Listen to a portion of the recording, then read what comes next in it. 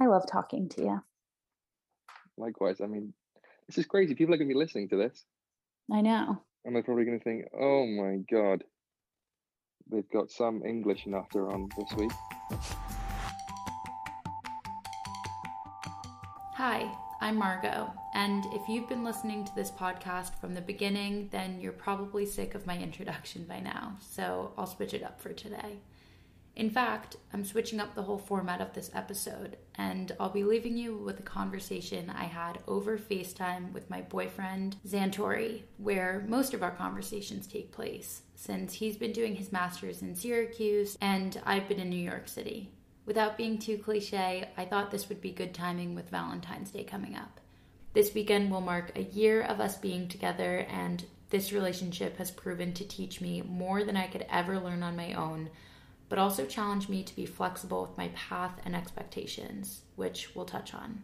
I know Xantori's accent is a whole lot nicer than mine, and I can't wait for you to get to know him a bit better. So let's get into it.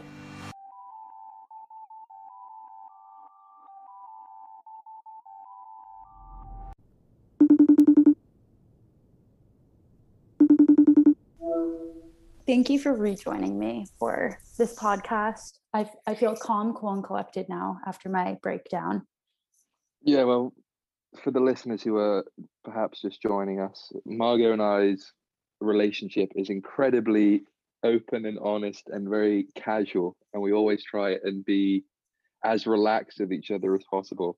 And then, of course, as soon as we do a podcast, it becomes this incredibly formal thing. It's almost like that scene in The Holiday when they're sitting down on that date and she's like asking these questions. She's like, "Oh, I feel like I'm on a job interview." Yeah, exactly. Like that's kind of how it felt. I mean, this isn't organic, and that's not us as a couple, I don't think. So I think it's just best to be as chill as possible, which I'm obviously the viewers can't see, but I'm in bed. I've got a big hoodie on. Margot's got a little green sweater, and it's happy days, as we say in England. Happy days. Well, I am just going to go through some of the questions that some folks asked us on Instagram. And I actually know top of mind. The most requested and repeated question that I got was, how did we meet? How did we start dating? What's our story? I'm interested to hear your side of the story. How did we come together? My side of the story is we happened to be in the same accommodation for our sophomore year. Mm-hmm. And I want to say you were like one of those people that like you see on the elevator, but you don't really say anything, but maybe it's like a quick smile here or there. You won't even have remembered me, as we know, because we had a class sophomore year. And I'm at one still point I not brought up to Margot. convinced. At one point I mentioned to Margot, I was like, "Yeah, you were in that design class, that marketing and design class, weren't you?" And Margot goes, "Yeah." And I was like, "Yeah, I sat across from you." This is like 6 months into us thing. She's like, "No, you didn't. No, you didn't." But of course, like We I have no remembered her. She proof. didn't remember me. We have no proof, just that we had the same teacher for a class that every advertising student had to take. So. No, because I remember you in the class. I told you who you were sitting next to. I remembered it that vividly. Because I was looking across the class. I was like, "Oh, she's got something about her." Fake news. But that's not fake news. So yeah, so I didn't really know Margot, but like obviously like I was definitely interested, and then we kind of got to know each other a little bit following or leading up to studying abroad in London, which obviously it's so unfortunate that students won't be able to do that for a little bit, because it's just the most incredible experience to have, I think, when you're at college, because you get this whole different perspective. I mean, it was kind of weird for me, seeing as I've grown up, born and raised in England, but I needed that semester at home with family, and to be able to spend it a little bit where I'm from in Chumagnon and a little bit in London was just absolutely amazing. Yeah. So yeah, we went to London together. We happened to live on the same street, which was so rare. Incredibly rare. Yeah, like we were probably the only people who were housed on that street, let alone that part of London, in the whole program. I think there's actually an apartment above us that were Syracuse girls, but other than that, it was by complete coincidence that we were on the same street. Some may call it fate, but Some may call it serendipity. Yeah, so then we obviously got close because I kind of know you a little bit. I kind of knew JC a little bit. So I'd go through to your apartments a lot. We'd have dinner together. We went out a few times. And then, gradually we just became this kind of unit. So casually we'd go out on dates, Margot and I, but we didn't consider them dates. It was, and also leading up to London, I had probably had the most fruitful time of my life in terms of I did not work. I spent like 2 years just not working out and doing a lot of drinking leading up to it. So I was a little bit bigger, wasn't feeling my 100% most confident. So I just kind of thought, Margot was just kind of like heavenly thing that was kind of look, don't touch. So it was all very platonic and all very just, friendly. Well, I just have to say quickly before you go on that despite you not being in your best shape, I still developed a pretty hefty crush on you. So I know, that's how I know you're a real one. Yeah, so we would continue to meet up, you go on dates. But the great thing about it was neither of us, like, we'd go to the pub together, but neither of us thought it was a date. It was just us kind of like hanging out as friends. And I thought it was only me that was kind of like developing a little bit of a crush, developing feelings. And it wasn't until like 18 months later back in Syracuse when JC said, oh, actually, Margot's kind of into you as well. Like, it took that long, and it took someone like saying it to me for me to like actually believe that like the feelings were mutual. Yeah. And it so much so that Margot was like, looking back on it in retrospect, like Margot was really putting on like the kind of moves on me in Hyde Park one afternoon. I had absolutely no idea it was going on when it was so obvious, but I was like, oh, no, there's no way. I just kind of dismissed it.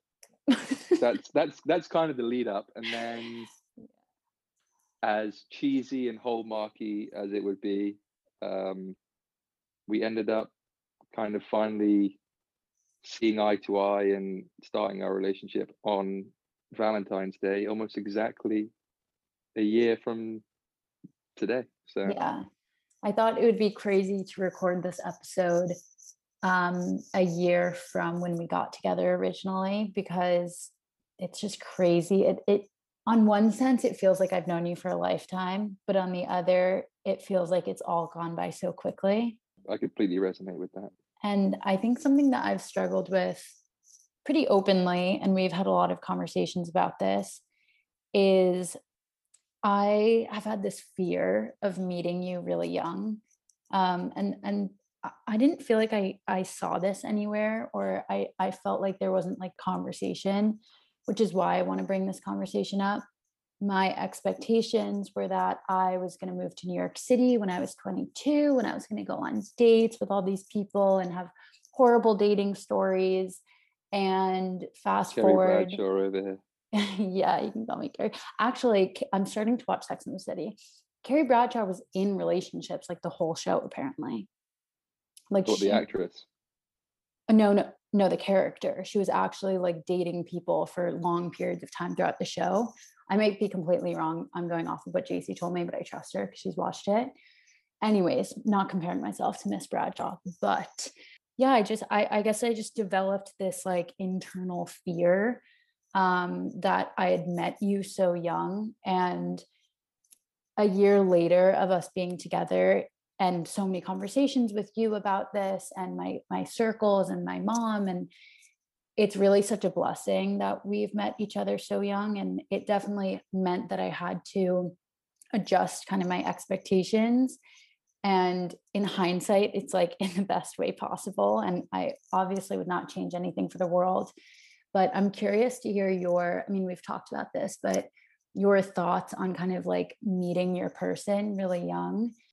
Yeah, I mean, you kind of already know, but for the people, it's I think it's one of those things that you know who your person is, kind of, and that sounds in a way so cheesy to say, and so like, oh, like, he's just saying that kind of thing, but it's like I couldn't put into words the way I feel about you, and I'm so like just myself and happy and just funny around you.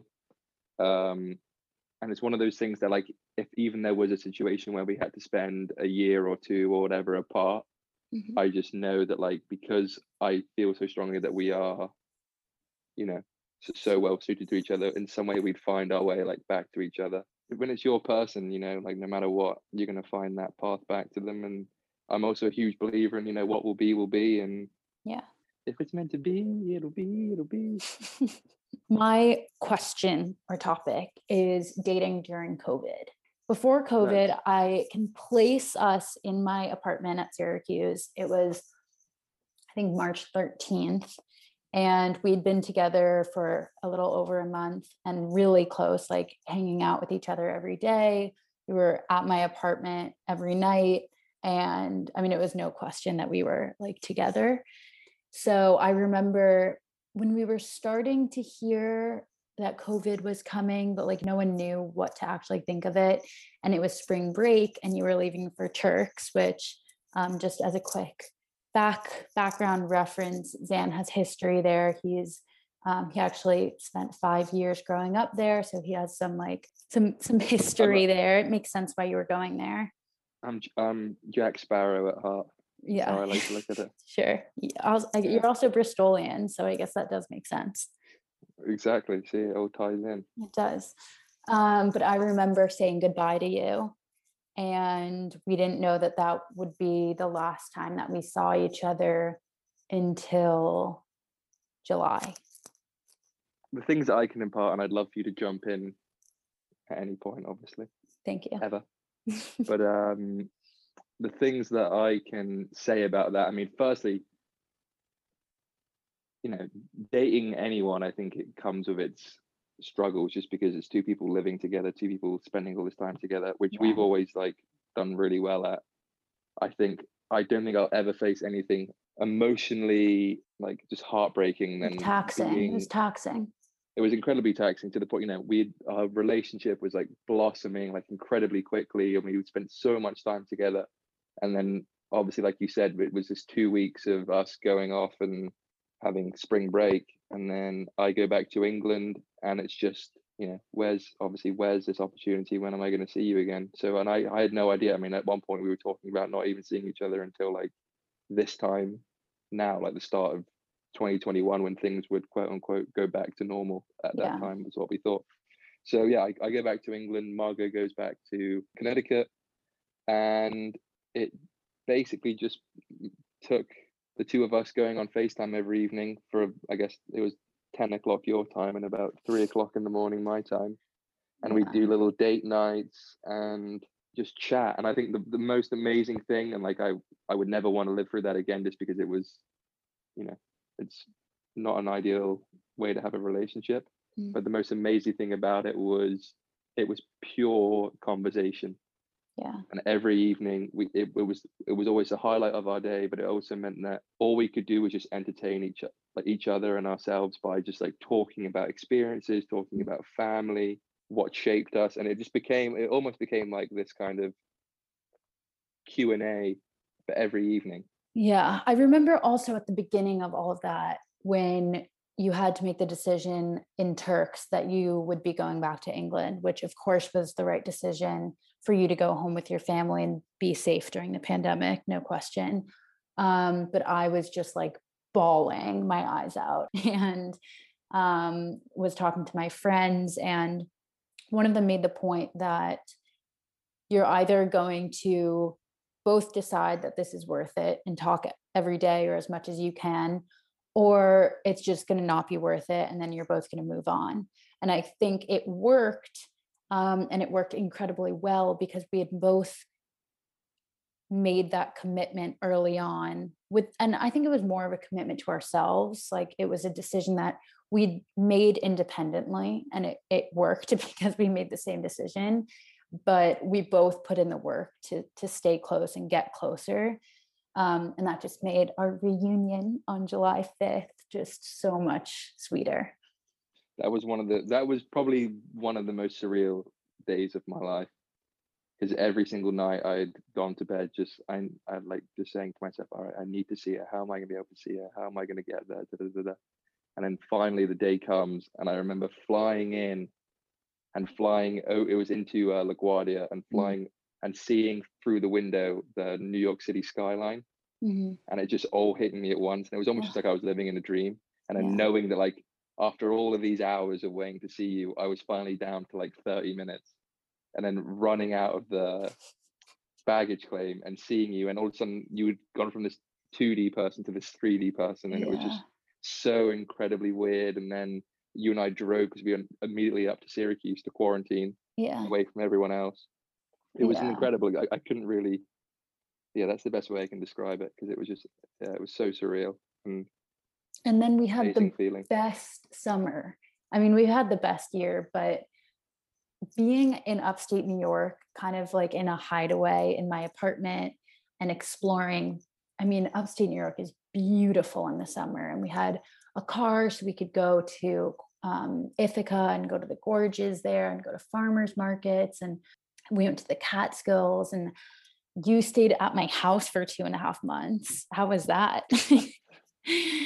Oh, I tell you what, I think every one of my boys that I've spoken to about that, I remember like texting them like during it, and they're like, "Oh, so where are you staying?" And I'm like, "Oh, I'm actually staying at Margot's parents' house." And they're like, "Oh, for how long?" And I was like, "Well, I've been here for 6 weeks. I'll probably be here for a little bit longer." They're like, "Mate, you're crazy. Like, what are you doing? Like, get out of there." And I was like, "No, it's generally not like that. Like, Margot's family are just like the best people, and they were, obviously your family was so incredibly welcoming." And I just felt, I'd like to think that, you know, it was all just kind of very natural, and I never once felt I was intruding or anything. No. I have nothing but a huge thanks to you and to them for that. Well, you quickly became like family, and that's not just me biased saying that, but my entire family has said that, and I mean, it's no question. And you returned the favor for me in December when I stayed at your house for a month, which was a dream. I'd actually been to Zan's house before. So when we were abroad, about 15 of us went for a weekend in Bristol, and we stayed at Zan's house in the village outside of Bristol called Chumagna, which is where he's from. It's a gorgeous area. And I got to revisit as your girlfriend, which I preferred. And it was just a wonderful stay. Yeah, well, I'd love to get your opinions on that, in terms of, I feel like I learned so much about you from the people that you grew up with and the surroundings. Like, was that the same for you? Yeah, definitely. I think on every level. I think, first of all, you can learn so much from someone's hometown, and just how you interacted with people around the town, and going to the post office, and those two probably 60-something-year-old women who I think both have crushes on you, and just seeing these little interactions around the town, and seeing your home videos from when you were a kid, and getting to know your dad through that. And I think one of my favorite things about you is how you're so good at communicating, and to your core, that's a family value. And I saw that firsthand, where you always told me that growing up, you had a rule in your family that you should never leave the table or go to bed angry or with things left unsaid. And that was certainly the case in your household. And whether it was something serious or it was a funny story that somebody started hinting at, like, we couldn't leave the table until we heard every detail. So for better or for worse, I learned how this communication is in your DNA. And that was really beautiful to see, and helped me to get a lot closer with your family, because I felt very open and comfortable talking to your mom or your brother about anything. And that's just such a beautiful gift to have. First of all, I'm so glad that you agree with me on that, and like the way that my family does that, because I think for a lot of people that come into our house, it's a little bit of a juxtaposition of maybe what they're used to at their own home. And the kind of reason behind that is, I mean, my dad, had incredibly, like, you know, any parent, had an incredibly profound impact on me, but especially so because he was just such a fighter. He did some amazing things. He was the first person to license Nintendo games in the US.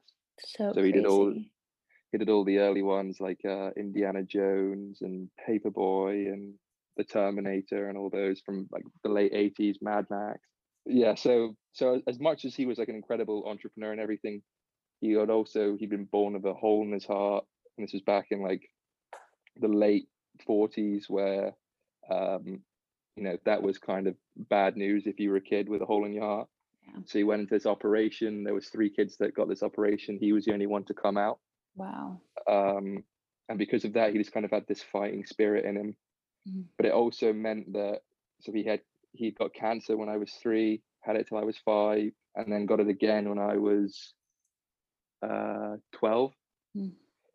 And because of that, it was just one of those things where, although my dad was this incredible fighter, he was still being told by these doctors that, you know, we don't know how long you have to live.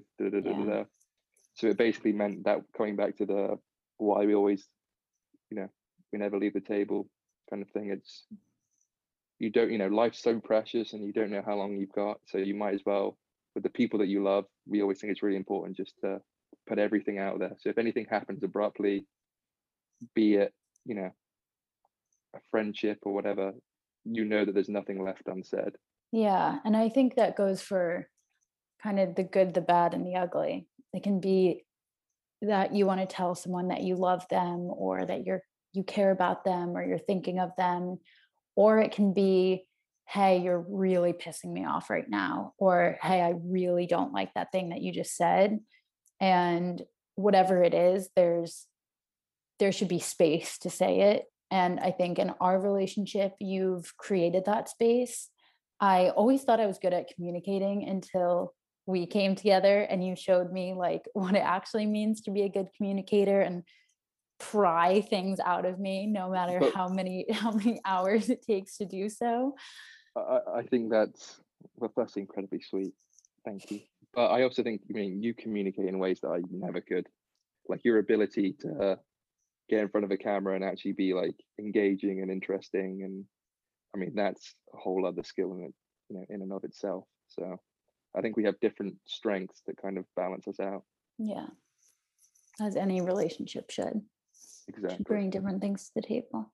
Okay, are you ready to do some rapid fire questions? I would love to do some rapid fire questions. Thank you to anyone who sent them in. Rapid question, rapid answer. How did you end up at Syracuse University? Got lost. What is your favorite cheese? Favorite cheese? I know the answer to this. Sharp cheddar. No, that's not your favorite cheese. Manchego. It's burrata. Oh my, yeah. Oh, I tell you what, to anyone out there who is not, this is what you got to do. You get a slice of bread, you put it on a pan, you cover the bread in the pan with olive oil. You leave that for about 2 minutes. Then you get the fresh burrata, you slap it on there, and then you just smother the top with pesto. And it's just this crunchy, soft cheese with a little bit of basil and that'll change your life. Next question. When did you fall in love with Margot? I want to say it was probably just before you and I, like, I mean, I was falling in love with you from the very start kind of thing. It was a very, you know, gradual thing as we got closer and closer. But I think I realized that I had fallen in love with you just before COVID happened, like just before we had said our goodbyes for spring break. So that was like March-ish. Horrible timing. And then I had I didn't want to tell you over FaceTime, so I held on to it for 5 months and then finally told you, I think the second or third night, being back together in that July. So. Yeah, we both knew though. Like, I feel like we would have moments on FaceTime where we would both smile, and like it was like a very specific smile, and like in my head that was us telling each other that we loved each other without saying it. You thought that as well? Yeah.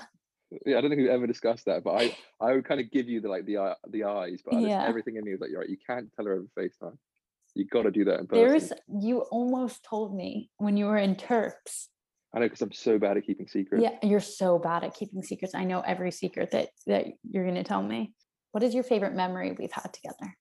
Oh, there's so many. I mean, I think one of them would be that Hyde Park day that I mentioned previously, where it was very flirtatious between the two of us, despite me having no idea that it was. And that was just such a picturesque day. Okay, I think people are going to make some assumptions about this day, so I think we just need to spell it out. We hugged. No, we all went to a brunch together. It's actually an infamous brunch, and it's in a vlog. It's one of my favorite vlogs, partially because I know how that day ended. It just wasn't documented. Actually, it was. I think there's a clip of like our feet together, very sneaky. I wonder if you guys will be able to find it. But it was. All I know is I was absolutely hammered. Yeah, all of us were super drunk. We went to bottomless brunch together. One of our friends ended up swimming in a kiddie pool. We were all over the place, but somehow we all found our way onto this picnic blanket in Hyde Park, which Looking is out on Round Pond. Yeah, beautiful park in the middle of London. If you don't know, it should be on your travel bucket list if you don't. And we were just cuddling the whole time, and it was like the best feeling ever. It was probably the last week of being there, so it felt like I had achieved something because I was in your arms, and it felt so good. And then we all left, and that was that. And I was like, I thought it was so obvious, but I guess hindsight 2020. But well, I kick myself now, but if anything was different, then we wouldn't be where we are. So that's so true. And I'd rather it have started in friendship. So we're very lucky. Exactly. Okay. So the last rapid fire question, which I'm actually going to answer, and I don't think it's going to be very rapid, but it's, what's the greatest lesson you've learned from being in this relationship? So I'm going to answer, and I want you to take it over because it's something I learned from you and you learned from your dad. So you can probably definitely articulate it better. But it's essentially this idea that no one really knows what they were placed on this earth to do, and what their purpose is and what they're supposed to be waking up and doing every day. So the most important thing that you can do is fill your day with intention, kind of fake it till you make it, and enjoy your time on this earth because it's precious and it can be beautiful when spent with loved ones. And there's going to be really tough times, but if you are focusing on the things that bring you joy and love, that is probably the most important thing that you can do. I mean, both my parents really imparted that on me, and my mum is just like the loveliest, lovey-dovey mum ever, and she's always just stressed the importance of spending quality time with each other and being open and honest. And it was really came from my dad, the whole idea of no one really knows what they're doing, and it's obvious to say, but you don't really think about it. And it's the same kind of idea of everyone is born, goes to school, graduates, and then kind of thinks, now what? And that happens on a large scale like that, and day to day. We're all kind of looking for a bit of guidance and someone to kind of lead us in the main. And he just kind of believed that if you tap into that and become a leader, even if you don't know what you're doing half the time, not only does it make you feel better mentally, but it people around you to kind of have that guidance. You are the master of your fate. Yeah. And you are what you kind of show to the world. There's a great poem entitled Invictus, and one of the lines in that is, I am the captain of my fate, I am the master of my soul. And that's always just kind of stuck with me, and I think that's exactly what that relates to. If I could leave any imparting wisdom from the very little that I have, it would just be just love the people that are around you, because those are the ones that are going to be with you till the end. And just exude kindness and compassion and laugh, and that will reciprocate, I think. And find yourself a cute British boyfriend, and everything will be okay. Amen. So there you have it. I hope it wasn't too sappy. This year of learning to love someone has defied so many expectations and allowed me to learn some invaluable lessons day in and day out. One of the most powerful things that Santori shared was this notion that you are the master of your fate and you are what you show to the world. Next week, we dive into that with an absolute legend in the world of branding. I cannot wait for you all to hear that episode, so make sure to hit follow and find me on Instagram so you don't miss anything. And with that, I'll see you next week.